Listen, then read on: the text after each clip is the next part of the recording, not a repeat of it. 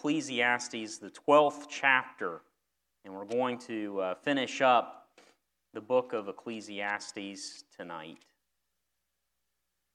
So I've been preaching on this for probably almost 2 years now. It's kind of strange that we're finishing it tonight. Now, I'll have to say that there's so much that could be said on the book of Ecclesiastes. Don't think that 12 messages even scrape the surface of Ecclesiastes.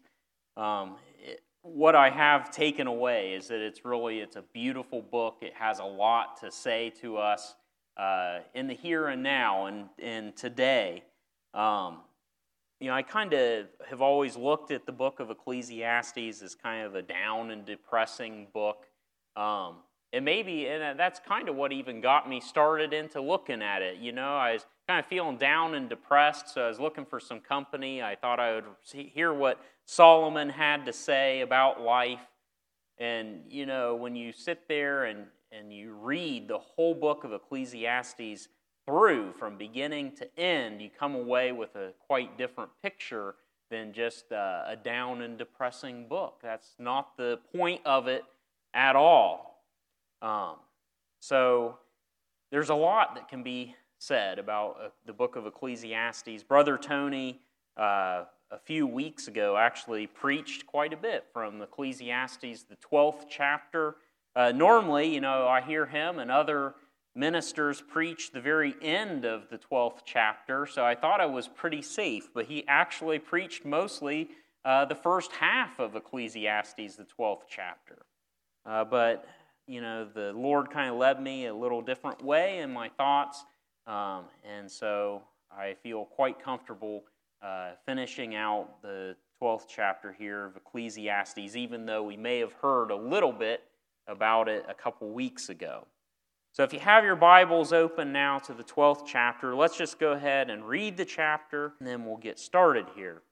Actually, let's back up. Let's go into the 11th chapter, because kind of the thought starts really in the 11th chapter. I think it's good to kind of know where the thought starts. So 11th chapter, 7th verse, it says, "Truly the light is sweet, and a pleasant thing it is for the eyes to behold the sun. But if a man live many years and rejoice in them all, yet let him remember the days of darkness," or those days of eternity that's coming. "For they shall be many. All that cometh is vanity. Rejoice, O young man, in thy youth, and let thy heart cheer thee in the days of thy youth, and walk in the ways of thine heart, and in the sight of thine eyes." But there's a but there. "But know thou that for these things God will bring thee into judgment. Therefore remove sorrow from thy heart, and put away evil from thy flesh. For childhood and youth are vanity."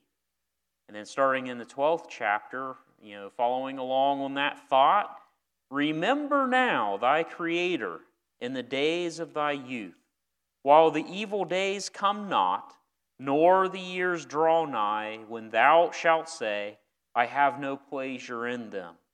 While the sun, or the light, or the moon, or the stars be not darkened, nor the clouds return after the rain. In the day when the keepers of the house shall tremble, and strong men shall bow themselves, and the grinders cease because they are few, and those that look out from the windows be darkened. And the doors shall be shut in the street, when the sound of the grinding is low, and he shall rise up at the voice of the bird, and all the daughters of music shall be brought low. And when they shall be afraid, when they shall be afraid of that which is high, and fears shall be in the way, and the almond tree shall flourish, and the grasshopper shall be a burden, and desire shall fail.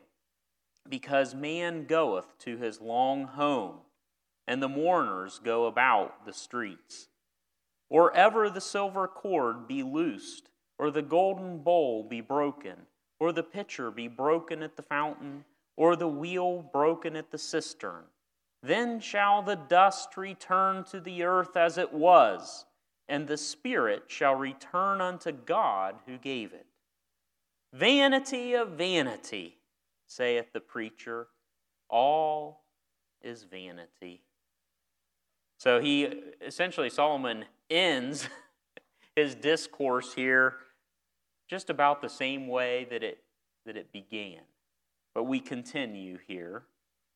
Now you have kind of the epilogue to this. And it says, and moreover, because the preacher was wise, he still taught the people knowledge. Yes, he gave good heed and sought out and set in order many proverbs. The preacher sought to find out acceptable works, and that which was written was upright, even words of truth. The words of the wise are as goads, and as nails fastened by the masters of assemblies, which are given from one shepherd. So the words that are worth listening to, the words of the wise, are given of one shepherd. And further, by these, my son, be admonished. Of making many books there is no end, and much study is a weariness of the flesh. Let us hear the conclusion of this whole matter. Fear God and keep his commandments. For this is the whole duty of man. For God shall bring every work into judgment with every secret thing, whether it be good or whether it be evil. So there you go. There's the 12th chapter. Very end. So, congratulations. And we've now journeyed through the book of Ecclesiastes together. And while there's so much more that I could say and I could preach, regarding this book, I hope this high-level survey of its topics has been helpful in bringing an appreciation not only to this book, but also to the Old Testament wisdom writings. I've read through Proverbs a long time ago with my family at the dinner table. That was just something that we did after we ate when the kids were little.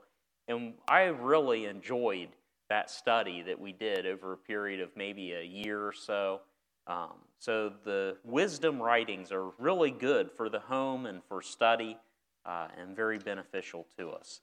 I heard once a pastor, he said that he liked to read through Proverbs a couple times every year.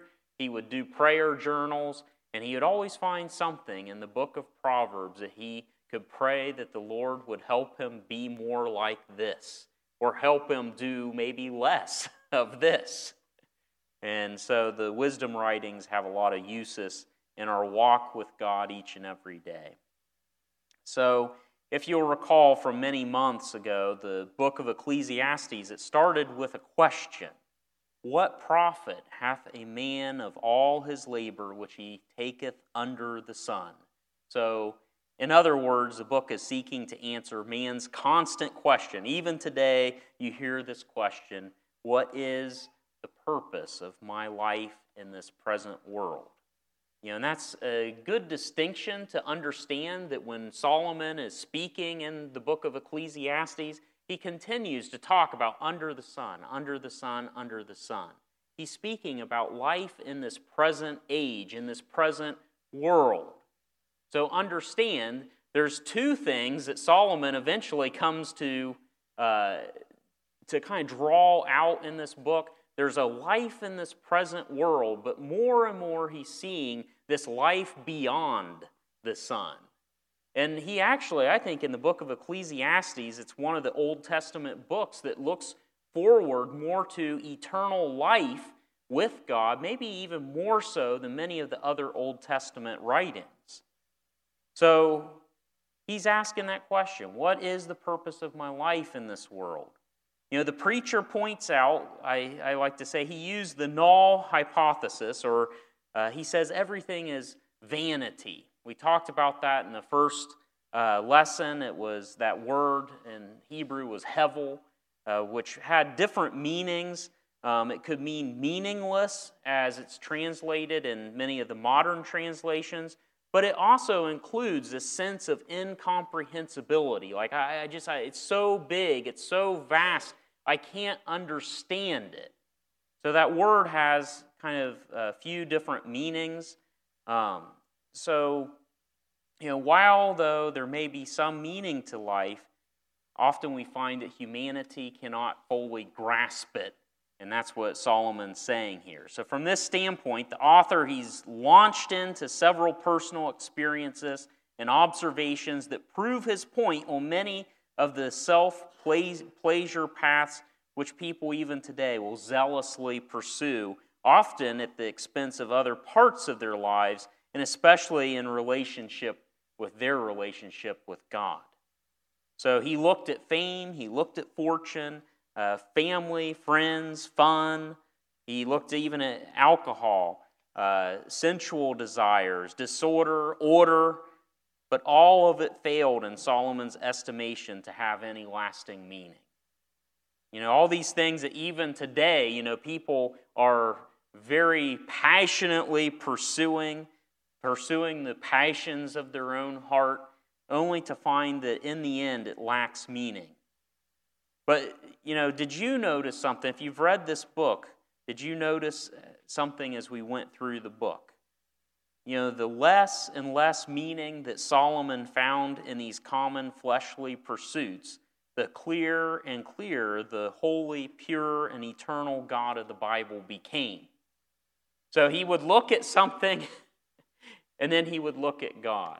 He would look at some fleshly pleasure, and then he would look at God. He would look at life under the sun, and then he would look at life eternal.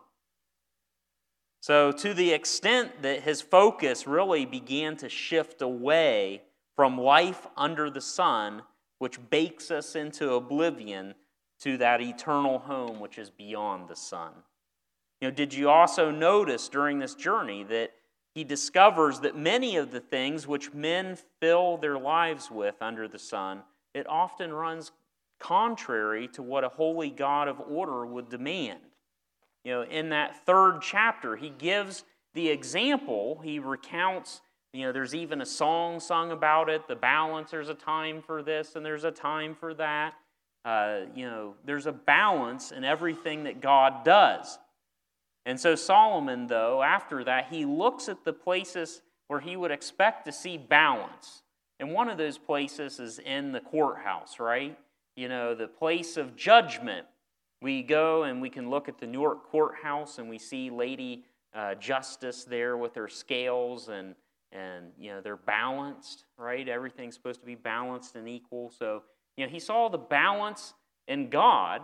He looked at where he thought he should see it in the halls of justice, and he said, really, there was just unrighteousness, wickedness. There was iniquity in those places. He looked at the religious system where he also thought he would find the balance and the godly atmosphere that was exhibited in nature. And did he find it there? No, he didn't find it there either. So he didn't. The next verse, it says, he didn't even want to speak out loud what he knew. He writes in that 3rd chapter, he says, I said in my heart, God shall judge the righteous and the wicked. For there is a time for every purpose and for every work. So there was a time under the sun where these actions would take place, but there was coming a time in that balance when God would judge. And I find that even today, people know, just like Solomon did, in their heart, that judgment is coming, that this will not last forever, but yet they don't want to say it. They say it in their heart, just like Solomon did here. So thus, in the search for meaning in life, Solomon concludes that not only are most of men's pursuit in this world hevel, they're vanity, but they're also, most of those pursuits are also against God's will and are inciting his wrath against us. In chapter 8, verse 13, he reaches the climax of this warning, telling us, but it shall not be well with the wicked, neither shall he prolong his days, which are as a shadow, because he feareth not before God. So around and after this breakover point in the book, you can almost see or sense Solomon go into his grown-up mode with proverbs and cautions and exhortations on the benefits of wisdom over folly, loyalty over disobedience, and the need for us to express kindness and generosity to others. We talked about that in Ecclesiastes, the 11th chapter. So now we come to his final exhortation to fear God and to obey his commandments, thus covering the two greatest commandments as Jesus would later confirm them. However, there is an important caveat. This is a limited time offer. This God who is perfect and who is a rewarder of the righteous and a punisher of the wicked, the one who will one day judge us in all righteousness, has only given us so much time to respond to his call. And sometimes we allow just things just to roll off our lips. As Christians, we're used to hearing this stuff. But did you just hear what I said? Jesus Christ is going to judge us in all righteousness. People go into a courtroom today, and we've all seen it, years ago, and even, new cases. People, they know they're guilty, but they've hired a really good lawyer. And they think if I just argue this enough, I'll get off. Because the judgment is not based on all righteousness and all knowledge. It's just based beyond a reasonable doubt. That's what our court system works on. Can it be proven beyond a reasonable doubt that this person did this? So all that lawyer has to do is create the smallest amount of doubt in that jury, and the person walks out. They're free to go. But the Bible says that we will be judged in all righteousness. Jesus Christ, that's what people think, that, it's just going to be beyond a reasonable doubt. I think I did more good than I did bad, so therefore I'm going to be okay. I'm a good person. And many of these people are, if you looked at their outward life, they're a good person. But when you're judged of all righteousness, not only is Christ going to look at your outward actions, but he will look at the inward rationale behind them. Because there are many people that do good things, but they have wrong intentions inside. So don't let that stuff just roll off your lips or off your mind and not think about it. We one day, the whole world shall be judged of Jesus Christ in all righteousness. So, knowing this, Solomon's call here in the book of Ecclesiastes is not what most of the world would tell you. Most of the world would tell you to just squeeze all the pleasure out of a worldly existence that you can, because it's a limited time offer. You've only got so much time to live. You'll hear people say, I only got one life to live, and by golly, I'm going to live it. Squeeze everything you can. And what they're talking about, squeeze every pleasure you can. It doesn't matter if it comes at the expense of your health. It doesn't matter whether it comes at the expense of somebody else. It doesn't matter. Just squeeze all the pleasure that you can out of your worldly existence. But I alluded to this last time as we got into the end of chapter 11. Solomon's exhortation is to grow up. And I think we need a lot of that in this world today. And people make you feel bad sometimes as a parent when as a parent you're saying, young man, it's time to grow up. Grow up. You've got to start working in this life. You've got to start pulling the load. You've got to start being responsible. You've got to start looking at your friends and those around you and seeing where they're headed, and ask yourself, is this where I want to head to? Do I want to walk with this person in life? You're one of these days you're going to come to making a decision who you're going to marry. That's an important decision. I remember a long time ago, well, not that long ago, I guess. Seems like a long time ago. Before I met my wife, I had just been saved for maybe about a year or so, maybe not even that long. And I was talking to somebody at work, and I was telling her all the things that I just had to have in a wife. And one of them was she had to be a Christian. Had to be. And then, I had all the other things. And this girl, she was about my age, which made it hurt even more. She said, "Troy, you'll never find that woman." She said, your bar is way too high. So I took that one to the Lord. I had to just leave it with the Lord. And the Lord said, "I'll take care of it. Don't ask me again." It's funny because Brother Brian Bridges has a very similar testimony. So I can't claim I'm the only one that God's ever told this to. But he said, "I'll take care of it. Don't ask me again."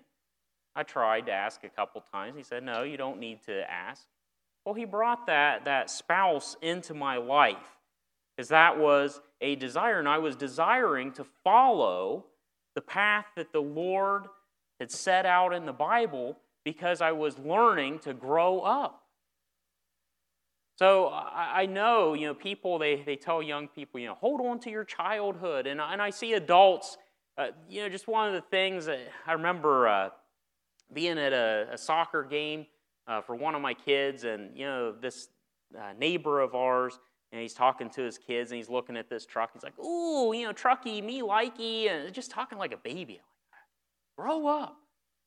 It's okay to be an adult. I look at my grandparents, and I look at people in the past, and we shouldn't dwell in the past entirely. Solomon warned us against just dwelling on the past and asking, why is the past so much better than now?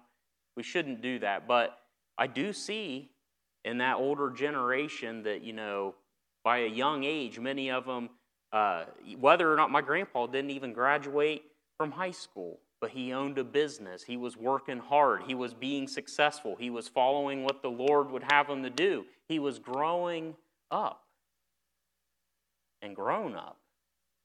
Because it takes grown-ups to lead. It takes grown-ups to walk in the path that Christ has set for us to walk in. Yes, we are to be as children, but growth is in the Bible. Every Christian is expected to be constantly growing. So Solomon here, he's exhorting young people and old people alike, I believe, grow up. And if you can't grow up physically because you've already grown up physically, he's saying there's certainly a lot you can grow up spiritually as well. So, we don't need to worry about squeezing all the pleasure out of our worldly existence. We need to grow up. And he says we need to be faithful. He talks about being hardworking. He talks about being grateful for what God provides. We get so, and I am not immune to this. Often we start looking at what we want and what we could have and looking at the future, and we forget to be grateful for what we have and where we've been and what God's done for us. Solomon says we need to be grateful for what the Lord provides so that we can enjoy life in that eternity that must exist beyond the sun. Part of the point Solomon's making here in the book of Ecclesiastes is that this is not it. I know this is what you see, but our God is an eternal God, and life goes on beyond this sun. Thank the Lord, right? So how will this transformation take place? How will we grow up? And that's where I come to tonight. I'm not going to preach the same message that Brother Tony preached because just one word here. That first word in chapter 12 says remember. I guess I should read the rest of the verse. I'll talk about that too. But it says, remember now thy Creator. Remember now thy Creator in the days of thy youth, while the evil days come not, nor the years draw nigh, when thou shalt say, I have no pleasure in them. So Brother Tony, he really broke down how that is just a lot of poetic language on the aging process. And there's just coming a time where we're more set in our ways and we're not ready and willing to change. So it's always better, in your youth. But the key word here is remember. So you see that remembrance is a powerful tool of the Holy Spirit. Remembrance is to your life what that word Selah, or some people say Selah, is to the Psalms. Remembrance is a pause to reflect and to consider. Think of it. People who are bent on doing evil, who are snared by their passions, the one thing they never want to do is remember. The last thing that a drug addict or some sort of addict would want to do is to remember the duties that they are neglecting, or to remember the children that they're setting a bad example for. The last thing that a disobedient teen wants to do in their time of rebellion is to remember that voice of a faithful Sunday school teacher talking about the love of Jesus. Several years ago, I had just started a new job as a nurse in a very busy clinic. I was assigned to work one of my first weekends. Maybe it's my second weekend working in this clinic. And I'm telling you, this place was busy. And you were moving. And I was assigned to work with this other young lady that I had worked with a couple times. And along came the day. It's a weekend, Saturday evening. I show up, and I'm the only nurse there. I've got 2,000 people out in this factory, and they like to come down to medical, and I'm by myself. I was not very happy that night. It was a very hard night. I called my supervisor, and I said, I don't know where this young lady's at, but I need some help. Luckily, I had a really good supervisor. She came in. She helped me for the rest of the night. But I tell this story because months later, I found out why she did not show up. Apparently there was some situation going on in the workplace. She had been seduced by a fellow coworker. She got all the way to a hotel in town with this fellow coworker. They're getting ready to go into the rooms. Remember, both of them are married. But she got ready to go into that room. But before she did, she remembered. She remembered. The reason she didn't show up that night is because she got back in her car. She told this sleazebag guy that I'm out of here and you will never see me again because I'm not putting myself in this situation again. She remembered that vow that she had made to her husband. The last thing anyone in the midst of sin wants to do is to remember. But if we want to grow up, there's one thing we must do. We must remember. I didn't have a very good shift that night, but thank the Lord she did remember. So why do you think it is that the wicked people in this world who are under the control of Satan, they want to tear down statues, they want to rewrite history more favorable to their position? Why do you think that there's such a concerted attack on objective and even biological truths? Because a person who can pause to remember can change the course of their life and consequently the lives of those around them. Think how powerful and how unique this word remember is. If you think about it, if you go back to your English class, I wish Sister Gayhart was here because I know she's an English teacher. Maybe I wouldn't impress her. Maybe it's a good thing. But if you think about that word, it's something that we're doing in the present tense, that looks back and it touches the past with the intention of changing the future. What an incredible word. Thus, remembrance is an action that will touch your past, your present, and your future all at once. So here, in chapter 12, we are going to answer a few questions here. When should we remember? Who should we remember? What should we remember? And why should we remember? So when should we remember? Well, the first verse there, it gives us 3 times. It says, remember now, remember in the days of thy youth, and then while the evil days come not, when thou shalt say, I have no pleasure in them. We read this verses only pertaining to the young. And I feel sorry sometimes for our young people. I don't feel too sorry for you guys, but sometimes I do, because it's like, man, we're just hammering the young people. Hey, there's a lot more people out there that need to hear this as well. So we shouldn't get so caught up in the evangelizing the youth that we forget that there's also middle-aged, there's older people who have not yet had their day of remembrance. That first exhortation, it doesn't say anything about the youth. It says, now. So to simply remember now does not depend on whether you are young or whether you are old.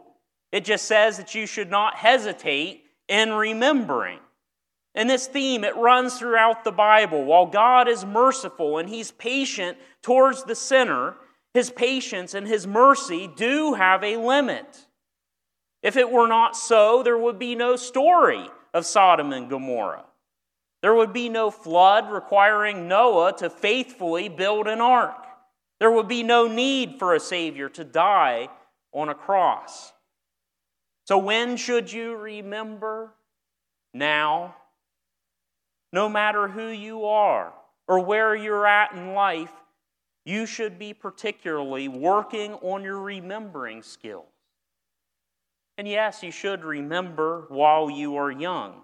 Recently I was looking through some of the pamphlets and stuff that I got from my grandpa Romine. And over the years, he had gone to many camp meetings, and he had bought many little pamphlets. And one of them just caught my eye, and it was a chart that caught my eye. I don't know who wrote it. It was on revival. I didn't read the whole pamphlet yet. But what I recall in that chart was that evangelist listed the ages of all the people in a chart that he had personally led to Jesus Christ throughout his long career. And you know what happened over time? That 18 to, I'd say 15 to 30 section, lots of people. And after about that 30 section, there was a significant drop-off to the point where it got to the 70s, there was like 2 people. 80s, 1 person. 90s, I think 1 person. So when is a good time to remember? It's definitely a good time to remember while you are young.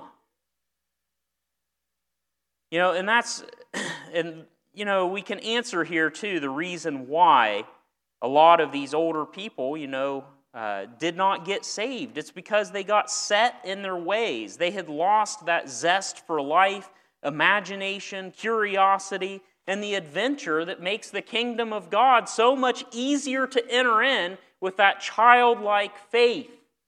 So yes, young people, Solomon does specifically address you here. Everybody else is addressed in the now, but he addresses young people specifically, telling you to remember while you are young. So the takeaway is that we should remember today, we should remember tomorrow, we should remember 10 years from now and never stop remembering. What should we remember? So the question there again is answered, and it's really more of a who we should remember. Solomon says here, remember now thy Creator. So who should we remember? Thy Creator. Whose Creator? Thy Creator. A lot of times we look at That's a good message for so-and-so, and that's a good message for so-and-so. Well, man, I'm glad they remembered their Creator. No, remember thy Creator, your Creator. Solomon's speaking to each one of us here in the book of Ecclesiastes. So the first step to being born again is to realize that you were not born on this earth by your own power or by some chance circumstance. This is where our faith meets our remembrance. Did you ever realize that the Bible begins on the theme of faith and it ends on the theme of faith? Begins and ends. The first 4 words are the Christian's call to faith. In the beginning, God. And what did He do? God created the heavens and the earth and every living thing upon the earth. The Bible is clear. You are special, above and separate from all other animals, unlike the rest of the things that creep on this man or on this earth. Man had received the breath of life from God. And verse 7 talks about this. Solomon, he opines that the dust of our bodies that suffered so much under the sun will return to the earth. However, the soul, that breath of life from God, is going back to God the Creator. Thus, He deserves to be the object of your remembrance. So now, why should we remember? The first reason is because there is limited time. This offer stands while you yourself are standing on terra firma under the sun. As Solomon so eloquently states in that poetic form that Brother Tony broke down the other day, your body is going to wear out, you're going to die, or more accurately as stated in verse 2, you're going to one day be separated into your 2 essential parts. The dust of your body, which is going to go back to the earth, and your soul, which was given by God, which will return to Him.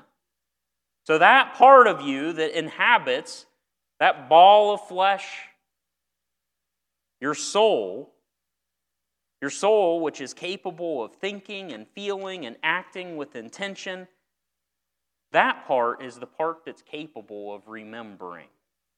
And finally, we should remember our Creator because God will not only receive souls back to Himself, but in those last verses He says that God shall bring every work into judgment. He is going to judge those souls. The Hebrew word there for judge indicates not just looking into a matter, but also pronouncing a verdict, whether favorable or unfavorable, which is certainly consistent with the rest of the Bible.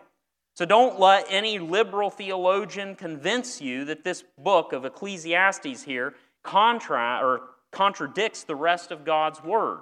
As I was reading and studying, there were some pretty crazy theories that came up on the book of Ecclesiastes. But every time that you hear people say that it promotes some hedonistic, sinful lifestyle, they're almost always pulling the Scriptures out of their context. So I guess this brings up my final question here is, what happens if we forget? Some people forget. They don't remember. Psalm 9:17, it says, the wicked shall be turned into hell, and listen, and all the nations that forget God. So do all people remember when the remembering's good and you're able to remember? No. Some people forget. What happens? They shall be turned into hell. The command is to remember. Thus, any neglect in this regard is disobedience. But those who neglect remembrance on this earth in hopes to somehow propagate, to maintain a sinful lifestyle will not be able to quench the remembrance forever. That very act of grace that God has given man under the sun, this ability to pause, to consider, to turn away from evil, will become the very worm that dies not. It'll be a worm of remembrance, but without the ability to turn or influence the future. Remember we said that, here on earth, our remembrance, it touches our past, our present, our future. Those who forget will maintain their memory. They'll wake up with a memory one day, but it'll be quite less than that. It'll only be able to touch the past and present. Past and present. It'll never be able to touch the future. So in hell, remembrance has the first two attributes. Then the individuals live in the present torment, and they can look back into the past, but when they wish to influence the future, they hit the wall of a great gulf fixed. You know, if you want, you can turn briefly to Luke chapter 16, and you can see this other side of remembrance. If you're one of those people, you don't like the Old Testament, well, here's a New Testament version for you. It's kind of more on the negative side. So it's people who have forgotten and then remember. So in Luke 16, many of you know this story of the rich man and Lazarus. And do note here that the indication is that Jesus is speaking of an actual person. He's speaking of an actual man. There's nothing to indicate that this is a parable or this is some sort of allegory. He's speaking of somebody the listeners would have known. The rich man lived it up on this earth while Lazarus lived in agonizing poverty at his gate. Yet, as Solomon noted, all throughout this book, both men died. Both were judged. One opened his eyes in Abraham's bosom, and the rich man lifted up his eyes in the torments of hell. And he makes a plea for just one drop of cool water on his tongue. And this is what God says to him. This is what God, his Creator, says to him. In verse 25, he says, "Son," what's the next word? Remember. "Son, remember that thou in thy lifetime receivest thy good things, and likewise Lazarus evil things. But now he is comforted, and thou art tormented. And beside all this, between us and you, there is a great gulf fixed, so that they which would pass from hence to you cannot, neither can they pass to us that would come thence." So thus we see here that remembrance never dies from the soul. This is why it's so important for us to remember now. Remember now. Remember in thy youth. Why is it so important to remember God, your Creator? And why is it not only important to remember, but also to do one of those other unique verbs that is in the present tense, but touches the past and influences the future? And you know what that word is? We use it all the time. Repent. Jesus said, "Repent, or you'll likewise perish." Remember and repent. Think of those two words. They look at the past. You're doing it in the present, but they look at the past. They influence the future. So remember and repent, and thus live a life that is not hevel, or it's not vanity, worthlessness, but a life that is precious in the eyes of our Lord. St. Augustine, he wrote, and I'm getting close to the finish here. St. Augustine, he wrote of Ecclesiastes, he said, "Things which humans create are vain because ultimately they have no useful end," as Solomon realized here. "Therefore, we should seek truth." Let's say that again for our generation. We should seek truth and love God, in whom there is no vanity. So, my friend, why is there no vanity in God? Because He is eternal and He is perfect. Nothing can be added or subtracted from Him. And I asked my kids one time, I said, why will God never change? Because He's perfect.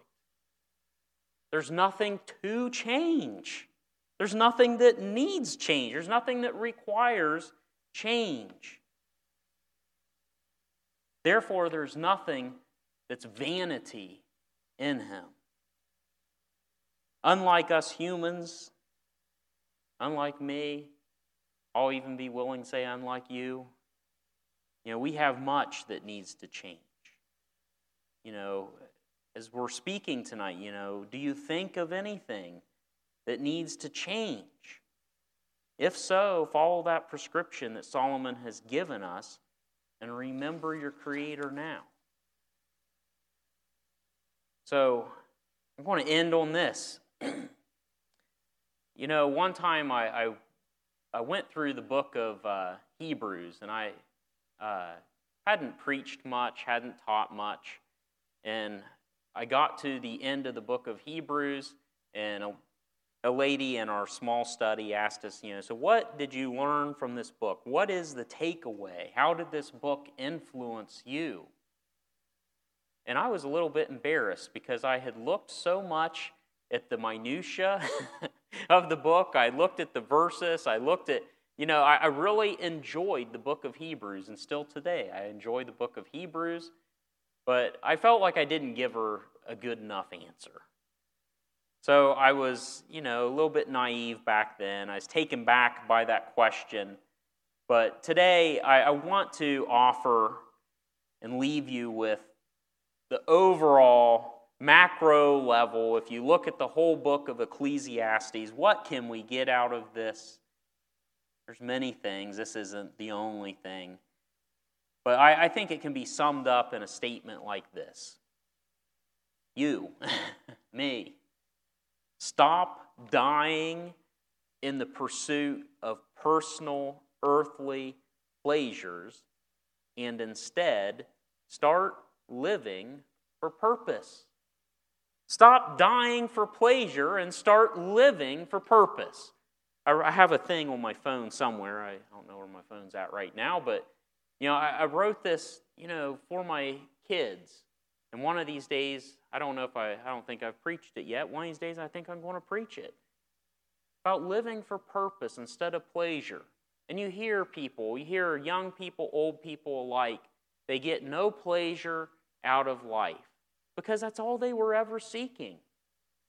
Pleasure, pleasure, pleasure. They were seeking all these things that Solomon told us will never bring us lasting pleasure.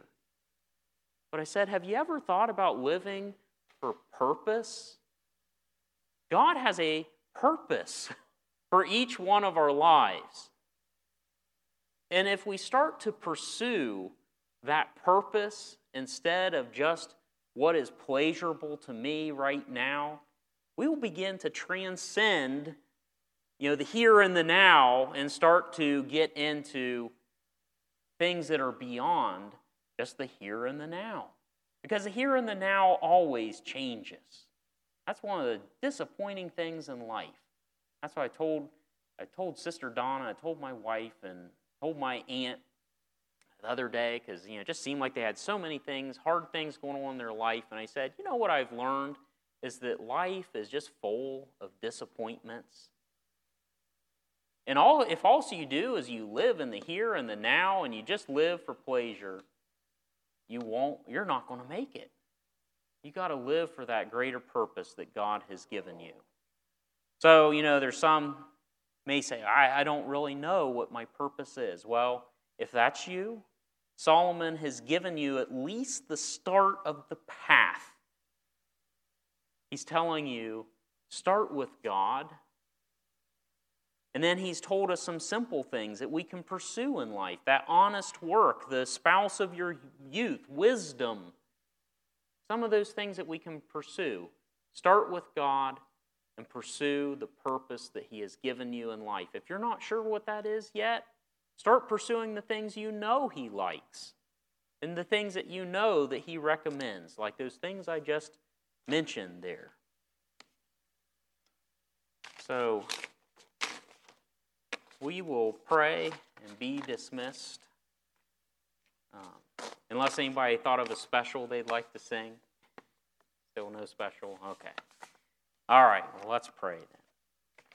Lord, we just do thank you this evening for this book of Ecclesiastes and for just being able to study it over these even about 2 years now. Lord, we just do pray that you would help us to be a people of remembrance. Lord, to remember what you have done for us, to remember the promises that you have given us. Lord, I pray that you would help us to remember if we are saved tonight, if we've been born again.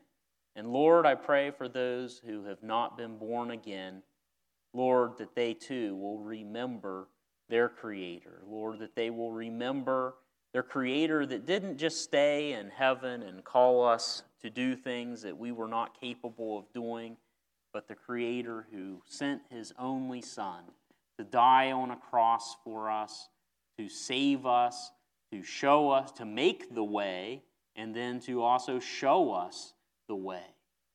Lord, I just pray that you would enable us each and every day as we struggle through this life to remember where we are headed, to remember the judgment, to remember that it's you that strengthens us, to remember that though this old body is just decaying away and will one day go back to the earth, to remember that we have a soul that will go before your throne. Lord, I just pray that you would help us to remember your holiness, to remember your goodness, your mercy, to remember that you change not, to remember that that mercy endures forever. Lord, we just are thankful for this ability to remember. And Lord, I just do pray again for our sick and afflicted. We do again pray for Brother Tony and Sister Donna. We bring them to our remembrance tonight. Oh God, I just pray that you would touch them and others that are sick and those that are lost, Lord, that you would just be speaking to their hearts and souls. Even those that aren't here tonight, Lord, I pray that you would speak to them, that you would put a feeling of conviction, Lord, in their heart, Lord, that they would know that you are calling them to remember, Lord, before it's too late. And Lord, we just pray that you would watch over, protect us, and bring us all back at the appropriate time, we pray. As he sings in Jesus' name, amen.